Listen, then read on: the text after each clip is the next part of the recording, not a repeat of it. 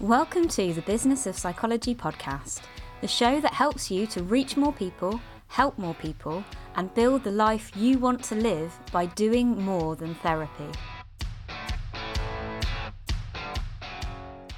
Welcome to season 4 of the Business of Psychology. I cannot believe that I get to come back and record another series of this podcast. It is one of my favourite things to do. And this interview that I recorded with Elsie Owen, the people-pleasing therapist on Instagram, is one of those episodes that really reminds me why I began this project in the first place. Elsie is really inspiring to me. I get asked a lot of questions about Instagram specifically, but about marketing strategy in general. And often I feel like people are heaping tons of pressure on themselves to, bend themselves out of shape to copy someone else or do something that they think they should be doing. Elsie's story gives a really refreshing insight into the power of what can happen when you do what feels right at the moment that it feels right for you. So if you haven't heard of Elsie already, I'd really encourage you, when you finish listening to this episode, to look her up and check out her work, because she's brilliant. But I'd also really love you to listen to her story and think about what you can take from this when it comes to marketing your private practice or starting your social media project. And do let me know what your thoughts are. So come and find me over on Instagram at Rosie Gilderthorpe, and find Elsie over there at the People Pleasing Therapist too, and tag us and let us know what you're thinking. So without further ado, here is the wonderful Elsie Owen. Hello and welcome to the Business of Psychology. Today I'm really excited because we have a podcast interview that we've been trying to make happen for months with Elsie Owen, the people-pleasing therapist from the Instagram. Really excited to have Elsie here today because I've been following her now for a good couple of years. As I was introduced to Elsie by a mutual friend, also a friend of the podcast, the lovely Helen Perry, who told me that Elsie was doing great things, and I've been following and loving her content ever since. So welcome to the podcast, Elsie. Thank you so much. It's a really nice intro. It's really lovely to be here because it's, like you said, we've been trying to do this for ages. Yeah, a long time. Absolutely. And I've been determined to get you on because I love your content on Instagram. And I find it to be one of the accounts on there which really feels, I hate the word, but it feels authentic, like you know what you're about, and that's what you put out on Instagram. And I think we need more of that in the world. So I'm really excited to talk to you today a bit about how you developed your Instagram, how you use it, and also how it kind of feeds into your practice as a therapist. But let's start back at the beginning, really. Can you tell me a little bit about how you got started in the world of therapy? Yeah, it's a good question. The first interaction I had with the therapy world was in my own therapy as a teenager. I still am very anxious and was given the gift of therapy at that time. I got a lot out of it. I think, like a lot of us, we kind of get inspired by our own experience, don't we? Definitely. So I spent time, I've been in and out of therapy really for probably, I don't know, myself, 12, 14 years, something like that. And I didn't really know what direction I wanted to take my kind of working life in. I had no idea as a sort of teenager. I went to university, stayed for a term, came back. I wasn't really aligned with what I was doing. I was kind of going just because I thought I should. And things kind of clicked into place. And I don't really know where it came from, but I just decided to do one of those introductions to counselling skills courses. I did that, really enjoyed it. And then just kind of this vision to pursue being a therapist sort of was born, and I went off and trained. And yeah, that's kind of how I landed up in the role. It's a very simplistic way of describing it, isn't it? It's way more complicated than that. And how old were you when you made that decision? Because that sounds like a really brave journey to venture onto. Oh, thank you. When I started my training, I was in my early 20s. I can't remember exactly, 22 maybe? Yeah, I was probably about 22. And how long did it take you to get from that first idea of, I think this is what I want to pursue, to becoming qualified? I did it quite quickly. That is a bit me though. I'm quite once I know what I want to do, I sort of make it happen, sometimes to my own detriment actually. But so the training I did, I was in training for 5 years in the end. Although that was because I was doing a kind of dual qualification. So I was doing a psychotherapeutic counselling diploma, and then I was also doing a postgraduate diploma in psychotherapy, kind of in tangent, sort of next to each other. So I stayed in training for 5 years. My first qualification came after 3 years, which is when I set my practice up. And then I continued and then got to the point of almost finishing the psychotherapy and just felt like it was no longer aligned for me to be putting myself through assessments and assessments to prove myself, when I kind of didn't want to have to be proving myself anymore. And it didn't feel necessary from any perspective to finish that qualification other than to be able to write it down on a piece of paper. So that was quite a big personal decision actually for me, and very out of character for me to, sort of quote unquote give up on something or choose to walk away from something. But actually it was a really good decision, because I was going in a really great direction with my business, with my practice, with the Instagram thing. And it was more of a distraction than anything, having to finish that qualification. And I felt I'd got what I needed really from my training. I didn't feel that I needed another title really. So I stepped away.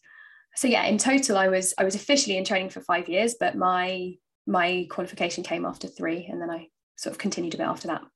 I always think it's really helpful to share kind of origin stories for therapy, because whatever pathway you're on, I'm a clinical psychologist, and I know a lot of people's stories into clinical psychology are really long and complicated. And I often know a bit less about the pathway into psychotherapy and counselling. But what they all seem to have in common, the more that I speak to people on this podcast and in my membership, is they're all really long and really complicated. And like you said, I did it really quickly. And it's like 3 years. That's still like a long time. I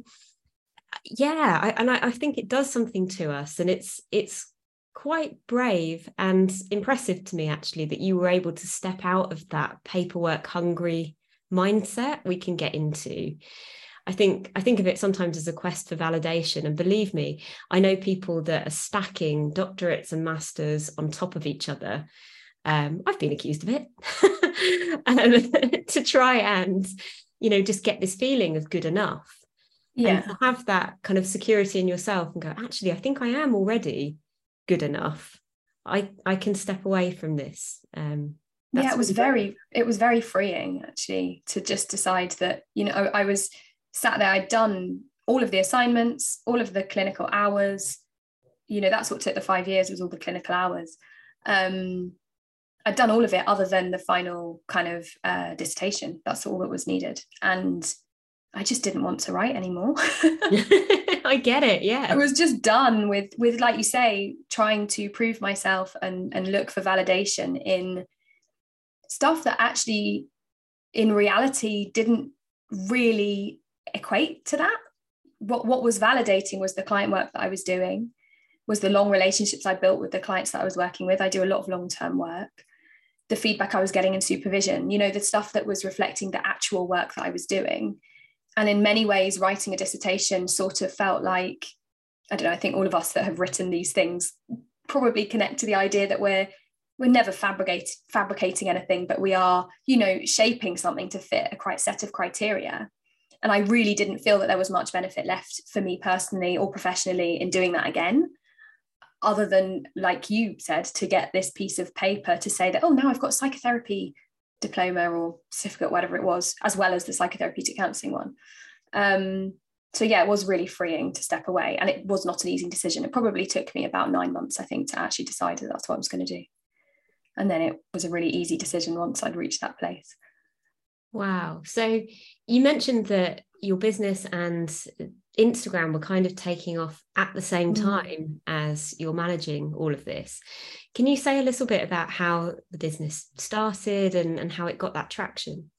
Yeah. So I started my practice in June of 2019, having got my diploma certificate in the May, I think. So pre-pandemic time. I started it in a really standard way, I would say. I found a room to rent, put myself on directories, created a website, and somehow it kind of just, it seems like it was very easy. And in many ways it was. I think being a young therapist was quite a pull. I thought it was going to be a hindrance. I thought people wouldn't trust me because I'm too young. It actually attracted young clients. So it built quite quickly in that way. I also was working for a kind of therapy organization as a clinical associate. So I was one of the therapists within an organization. And I actually started that just before I qualified. So I offered sort of training therapy there in the beginning. So that continued. So that gave me a framework to follow in terms of how I wanted to structure my business and my contracting and policies and things like that. And I actually continued that for a couple of years alongside the private practice stuff. So I actually didn't have any space for social media initially because it takes a lot of work. And I knew that because I have a bit of a background in marketing. So before the therapy stuff, whilst I was trying to work out what I wanted to do, I interned with a couple of companies and worked for a couple of startups. And a lot of that was in marketing and digital marketing. So I kind of knew that if I was going to do social media, I needed to be really intentional and put a lot of effort in to understand how to make it work, because it is so easy to put a lot of effort in an unintentional or not intentional way, without intention, and then for it to just feel like you're really not getting anything back. So I kind of had that in my mind. The directory stuff was working, so I didn't really have a need to do social media. The pandemic happened, and I was in a Zoom call from one of the therapist Facebook groups, a connecting, just a let's connect call. And someone in there suggested Instagram. So they were just telling their story of their experience there and said, have you ever thought about creating an account? And I was like, no, but okay. I didn't use Instagram personally because I don't like it as a personal thing. And it kind of grew from there. And I think because of so that was in the April of 2020. And because I had all this time, and I think I was looking for a distraction really from everything that was going on in the world, I sort of just immersed myself in training and understanding what I actually needed to do to make it work. And that's when I came across Helen Perry. She was a huge, huge help in that time. And I think that's probably when we connected as well. Yes. I think we connected quite early on for me. Well, Helen knew that you were going to do great things really early on. So I was just having a chat with Helen. She said, this is one that you want to follow.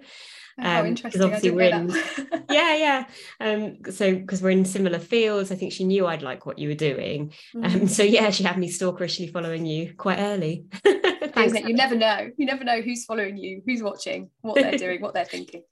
So yeah, that's where it began. And I think the key to my success with it has been being very, very intentional, very clear about what is required to make it work. And I'm sure we can go into a bit more detail about that at some point. But yeah, that really was what was important to me from the start, was that I understood the task at hand. And I treated it like a skill that I had to develop. Like I didn't know how to do it well, and I needed to learn. I really like that message. I think, I don't know whether it's a generational thing or a cultural thing, but there seems to be this belief in our society that you're either good at something or you're not. And it only applies to certain things, but it seems to be, visible things. Like we think you're either a good singer or you're not. You're a good dancer or you're not. And social media, you're either good at it or you're not. And that is just so untrue. I think any of us who have invested time and money, usually, in training and coaching in these things, you realise that actually it's a game and you've got to learn how to play it. And you wouldn't expect to wake up and just know how to use a new software package, for example. And social media is really the same. We've got to learn how to use it and invest that time, rather than just beating ourselves up when we don't spring out of bed one morning and have 10,000 followers. Yeah, exactly. But I think that Instagram in particular is tricky with that, and remembering that, because it seems to be such a numbers game, and you can see you know, people's follower counts. You can see how many views a reel has got. You can see like counts depending on if you have them on or off, because you can turn them off these days. So and at the beginning I definitely fell victim to that. I can remember being in some of Helen's groups and seeing other people who had, you know, a few thousand followers, and I was on sort of 300, or she was at about 5,000 or 6,000 I think when I met her. And I'd be sat there thinking, oh, but it's easy for you guys because you've got all these people and like you've already got there. And I definitely think that first kind of few hundred / 1,000 people that you bring into your community are the hardest to get. And it's the hardest going because it feels very much like kind of walking through treacle, and like you're not really landing with anyone, you're sort of posting these things into the ether. And that is the hardest thing, because what do our brains do in the absence of feedback? We just start comparing ourselves to others.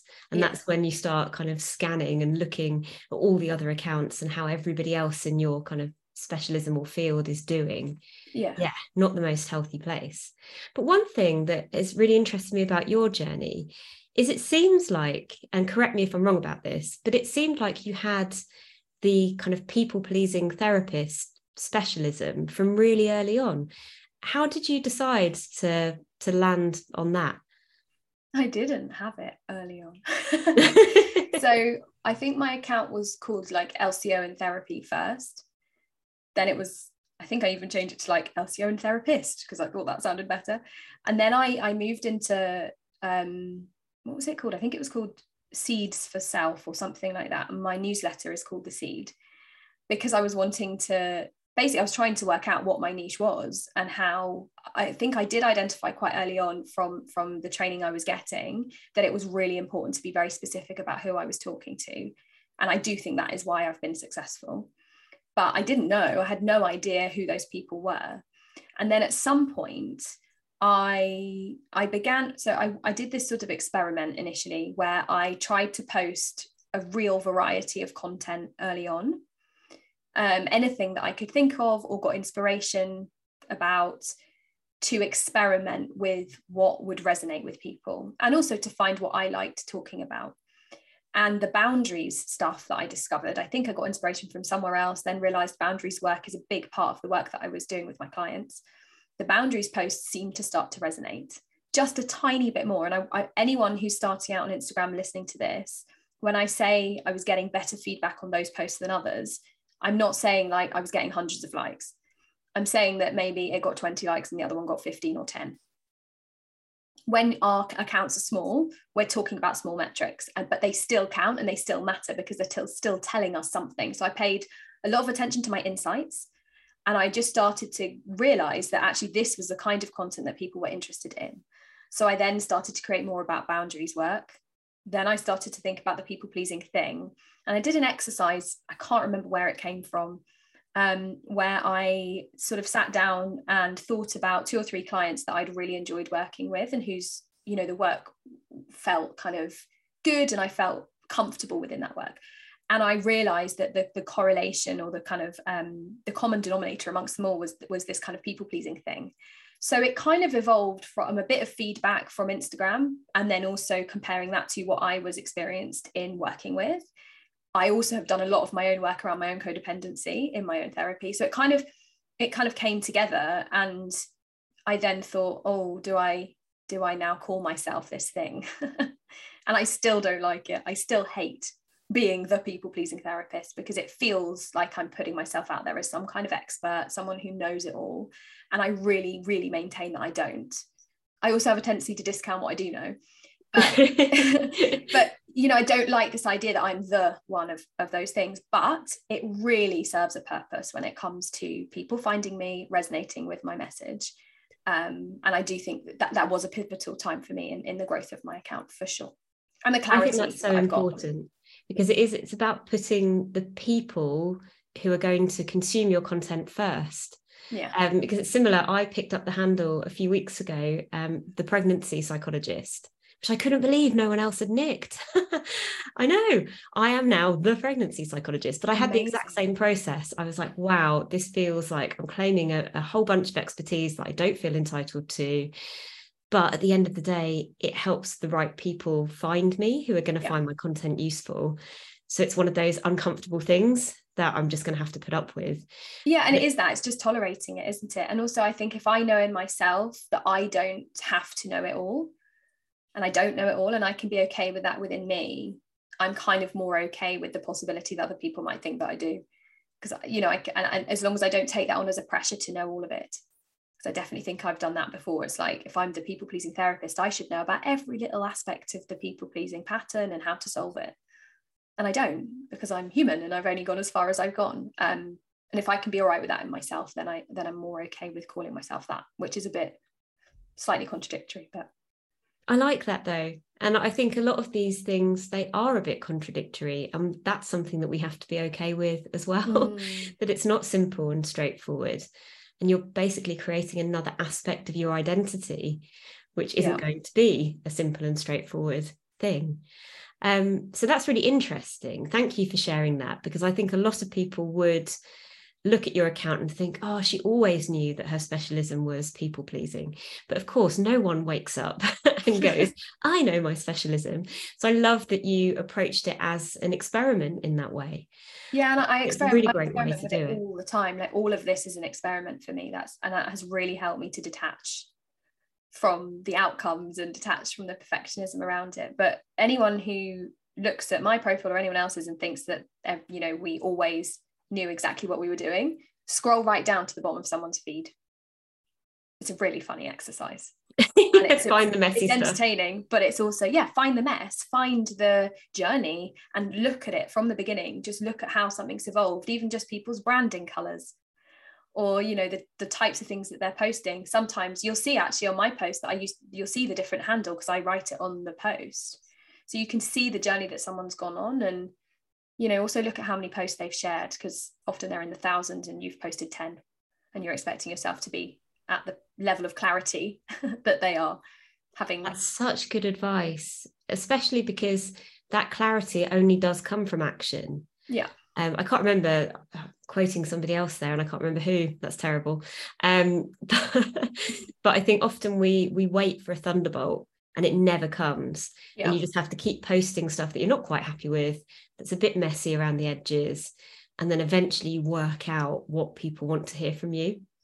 And what you like creating and what feels easy to create, I think, too.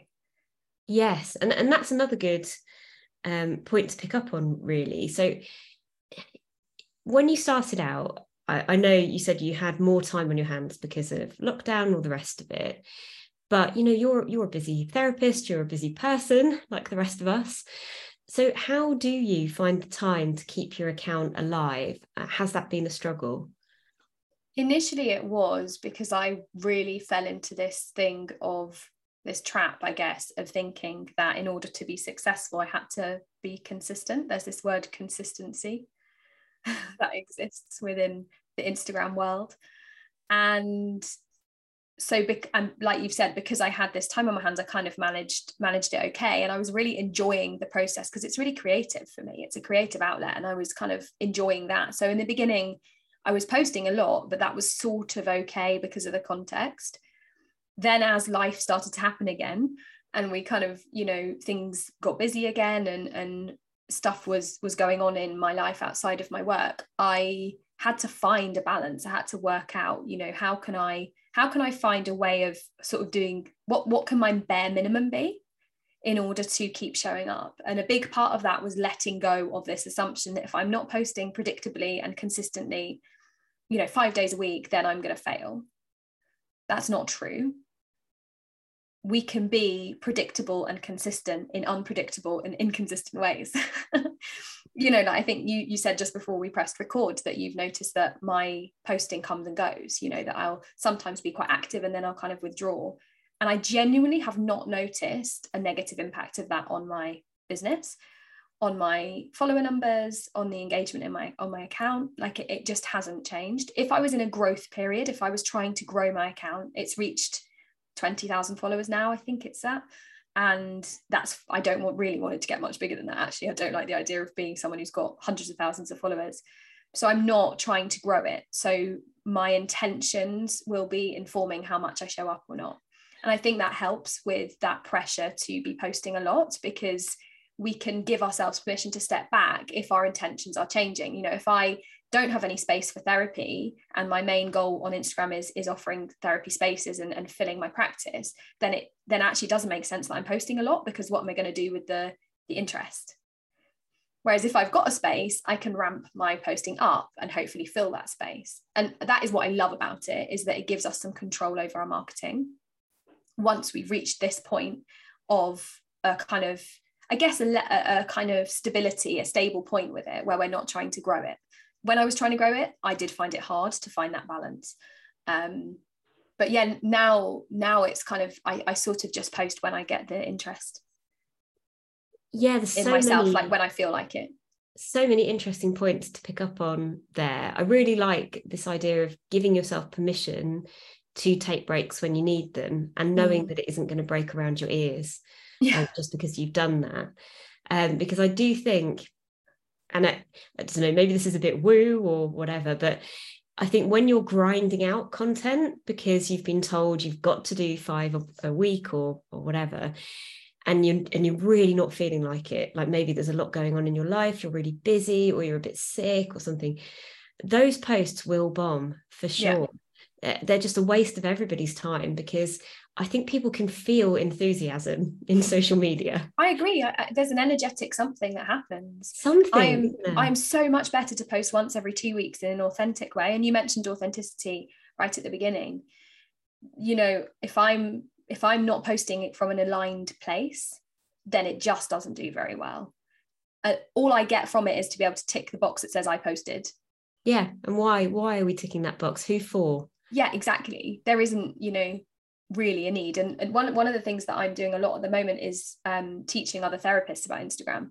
And within the course, we talk quite a lot about intention. You know, let's get really clear about why are you actually there? Like, what is the purpose of you doing this? So that each of the actions that you take in relation to it have a structure to them, and they have a framework to sit within, so that it's not this kind of overspilling, messy, like kind of murky thing that we're doing, because I think it can feel like that when there's not much structure in place.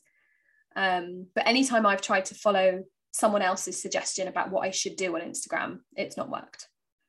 Post 3 times a day, post 3 times a week, post on your stories on Tuesdays, do this on Saturday. Like, you've got to find a structure that works for you personally and takes into account everything that you're managing, right? Because it's a lot.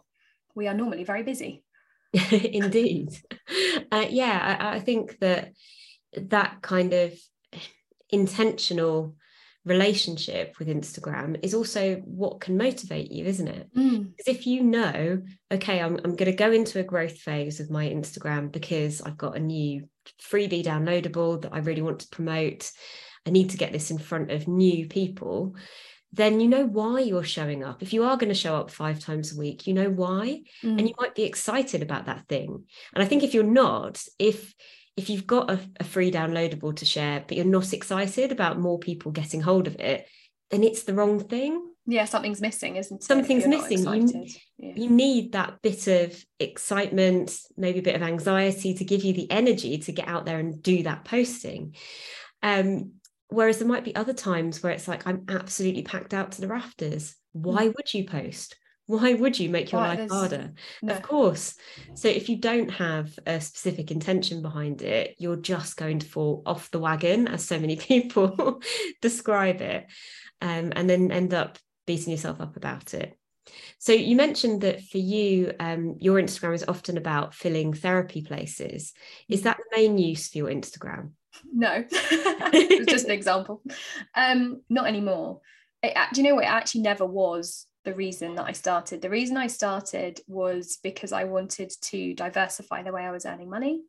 I wanted to add a kind of more sustainable structure to my business, so that my income and my work was not just focused on one-to-one.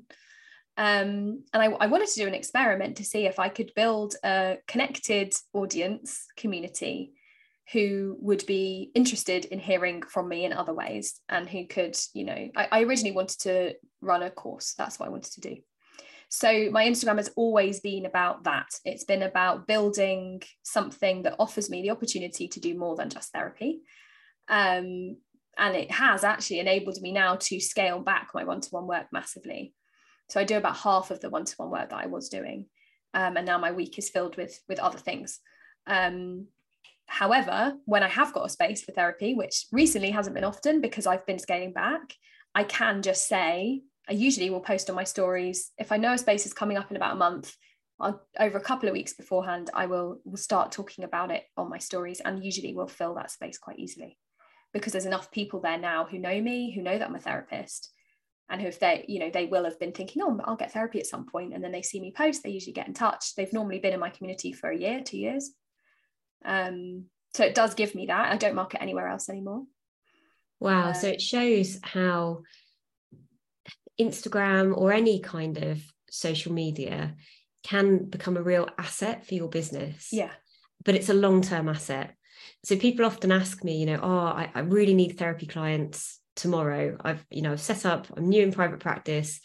Should I go on social media to get therapy clients? And usually I would say no. Yeah, me too. Because it's not the right. Yeah. No, it's not where people look for a therapist generally. But because you've been around for ages now, people have got that familiarity with you. So I think that's when it can start working for therapy referrals. But I really like social media and other platforms too. Like I'm getting really into Substack at the moment, for places to grow that audience for other types of products that we might have, like courses, group courses, that kind of thing. Yeah, I would agree with you. I am seeing, so because I mentor some therapists and I run my Instagram course, I kind of am in touch with people who are at the beginning of that journey. And I am noticing more and more that people are searching Instagram for therapy, particularly if you're location based, or if you're not online and you're based in, say, Edinburgh. Using hashtags like therapy in Edinburgh, therapist in Edinburgh, counselling in Edinburgh can be really, really helpful. I know a couple of people who've built practices from doing that. But as a whole, as a general rule, and I think this helps so much with the overwhelm and the worry about doing it well, as a rule, it's a long game. But what that means is you've got to start. Yeah, absolutely. And it will be something that you can, because you need space to learn, you need space to find your rhythm with it. It's not something that's going to start working overnight, but it is something that can eventually work very well with quite little input. So now I don't actually do very much to maintain my Instagram, really. I probably post on average once every 2 weeks, and I'm probably on my stories a couple of times a week. That's it. That's my marketing covered. And that for me is like fantastic. That's great. And I enjoy it. I like it. And I think if our marketing can be enjoyable, then we're onto something, aren't we? Definitely. And I think what is possibly the difference between it being a slog and it being enjoyable is when people start talking back to you, right? And I think I really noticed that on your account, that people are often talking to you and giving you feedback and saying that things were helpful. And of course, that's so much more fulfilling than like broadcasting it on its own. Yeah, it is. And it takes a while to get to a point where people are actually coming back. Have you got any tips for that? So I think generally, if we're posting, therapeutic content, let's say psychoeducational content, stuff that's not necessarily the kind of thing that people are going to be quite willing to be talking about generally, then I think it's unlikely that people will be commenting a lot. Comparatively to the amount of people that my posts reach, actually the level of engagement, visible engagement, is quite low. However, people express their appreciation for things in different ways. One of the biggest metrics that I look at is my saves. Me too. It's the only one that matters. Yeah.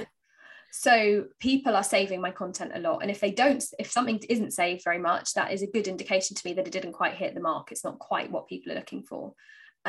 Also on my stories, so I will post polls very often. I'll post stickers for people to tap on. I offer people ways of engaging that require very low levels of sort of self-disclosure, low levels of, oh yes, I'm a people pleaser. Hi, I'm just going to let the whole internet know. Mostly so that they feel that there's a relationship going on, but also for me, like you said a little bit earlier, that, if we, in the absence of feedback, our brains go straight to this place of negativity. I like to be able to see that people are engaging with what I'm doing. And it's just about tweaking the ways that we offer people opportunity to do that. Also, writing a newsletter has been a really nice thing in that way too. people often reply to emails in slightly different way because it's a bit more private. Yes. So we will come on to that, because I was wondering kind of how we take people from Instagram to, say, buying your online course. Because I think often, because it's not visible, people think that one comes straight from the other, but actually we know that there's something juicy that happens in the middle. So can you talk a little bit about that? Yeah, so I mean, I've played with lots of different kind of what people in marketing would call launch strategies, you know, these plans for how we're going to get people from A to B. And a couple of things I've learned. One is that people need a lot of time to get used to the idea of doing something before they decide to invest in it. So space and time is really important. But the emails thing has been really different, you know, made a difference for me, having people in an email community that know me, that I write to regularly. I'm not great at keeping up with a regular email newsletter, although that's a new year intention to get a bit more consistent with that. I think it's because I've been trying to work out what I actually want to say there, and I'm sort of starting to work that out now. But email marketing is a big part of the way that I would sell something, particularly starting a wait list, offering a discount to those people who've joined that wait list, and then sending intentionally structured emails about the thing to them over a period of time. The other thing that I do quite a lot have done recently with selling courses and my groups is creating a back and forth dialogue with the people that are interested, and this helps so much with the anxiety of not knowing whether someone's actually going to sign up. So I will post on my stories and say, you know, I've got a people pleasing group starting in January. This is what it is. If you're interested, you know, pop your email address in this box and I will send you some more details. They'll put their email address in, and then I usually I'll send them a voice note. Hi, Sophie. So nice to know that you're interested. Here's a bit more about it. I've just emailed you the details. And then a couple of days later, I'll follow up and say, you know, did you get the details? Have you got any questions? And then there becomes this kind of dialogue that goes on between us in private. And I actually prefer that to sending email broadcasts to thousands of people, because I can feel the relationship and I can feel a connection. And I'm not just like, oh, how many people unsubscribed? Because my brain just goes to the unsubscribes always. Yes, they're inevitable. They will always happen. I think most of our brains do. And often I think often when I talk to psychologists and therapists about this subject, they're really keen for everything to be automated. And I get that, because we often start thinking about these projects when we're in a place of burnout, like relational burnout, and we're just like, I can't handle another person at all, can't hold any more space. So you want to almost remove yourself from the process. But in my experience, that just isn't how sales work. And I've just been creating a private podcast, which will have gone out by the time this is released anyway, with some training about the recession and the impact recession is likely to have on private practice. And I think one of the trends which we can see in the literature, because I'm a geek and I love business literature, is that people's buying decisions take longer, and they need more personal hand-holding in order to feel confident and safe to make those decisions. And whether we're selling, you know, a people-pleasing course or one-to-one therapy, the vulnerability of it is huge. Yeah. Or even for your therapist coming on your Instagram course, they all feel really vulnerable too. So we're asking people to be really brave when they make that decision. So of course, we've got to actually engage with them. I don't think you can remove yourself from that process. And certainly I've found that when I do that more kind of relational selling, where I'm actually getting to know people, talking to them about what they need, and genuinely being open to, like, maybe this course will be the right fit, maybe it won't, and I'll be signposting you somewhere else. But the more I do that, the more success I always have. So I'm really not surprised that's what works for you as well. I think this like passive income thing, it's not helpful. Is not passive, and it's not helpful. Like, it just isn't. So anyone listening to this who's thinking, oh, I'll create an automated online course where I have no contact with the people, create this thing and I can just sell it over and over again. Two things. One is I don't think that's a super realistic model for various reasons that there's probably not space to go into here. But also, I don't think it's very nice for us as the person hosting. My first course, I did like that. It didn't have any live interaction. I hated it because I had absolutely no feedback and had no idea who the people were or how it was resonating with them. That information was completely missing. And you never get responses to surveys. No. I made the exact same error. And I was like, why aren't you giving me any feedback on my survey, monkey? And it's like, because they don't know you at all. Why would they? They've got no idea who you are, and they don't have a relationship with you enough to know that it would be valuable and appreciated. To receive that feedback. But my brain goes to, oh, well, they're not giving feedback. That's because they hated it. Yeah, absolutely. Absolutely. We can be our own worst enemy because we think we're going to make our life easier by automating everything. But actually, it just leaves, chasms of despair everywhere. Open. So yeah, I think anybody listening to this who's thinking about embarking on Instagram, there are some really key takeaways that I've taken from what you said. The first one is about being really intentional. And the second one is about seeing it as a relationship, trying to open up dialogue and relationships with people, but not expecting them to be super vulnerable in a public forum. Yeah. Again, I work with loads of people who are trauma specialists or domestic violence specialists. And often some of the stuff that I see on social, I'm like, of course, nobody commented on that. Doesn't mean they didn't find it super, super helpful. So I like that tip. Look for the saves. Get people talking to you in a private forum if you're trying to sell them something. I really and also look at how much reach your post has got overall. And remember that there are people will send each other posts, or they will share them. They'll share them with each other, or they'll share them privately. And we can't see that metric anymore. We used to be able to see it, but I think after GDPR that got taken away. So if your post has reached more people but hasn't got many comments, remember that posts that are doing well by the algorithm's judgment will be shared more. They'll reach more people. So that is another one to look at, is how far it's gone. Yeah, it's really valuable. So I know I've taken up a lot of your time, and we need to bring this to an end now, but which I feel really sad about. I feel like I have to get you back on because you've got so much knowledge that I just want to mine. It's been really lovely. I don't feel like you've taken away my time at all. Oh, thanks. But I know that there are going to be people listening to this who want to connect with you and want to work with you. We've got a hell of a lot of people pleasers in our community, but also lots and lots of therapists who are interested in Instagram. So if they're interested in finding out more about how they can work with you, where's the best place for them to go? My Instagram. I would have that's where I share everything. But also just drop me a message. Like, anyone who's listened to this and has resonated, whether you're interested in working together or not, like, send me a DM. I love talking, love interacting. That's one of the things I love about Instagram, is the connections I make with other therapists. It makes me feel so much less lonely in this work. But yeah, I'm usually, the latest whatever's going on will be on my Instagram. There's usually my link in bio normally has all of the different things that are going on at any one time. And signing up to my newsletter is a nice thing to do too, because then you get updates and things that way as well.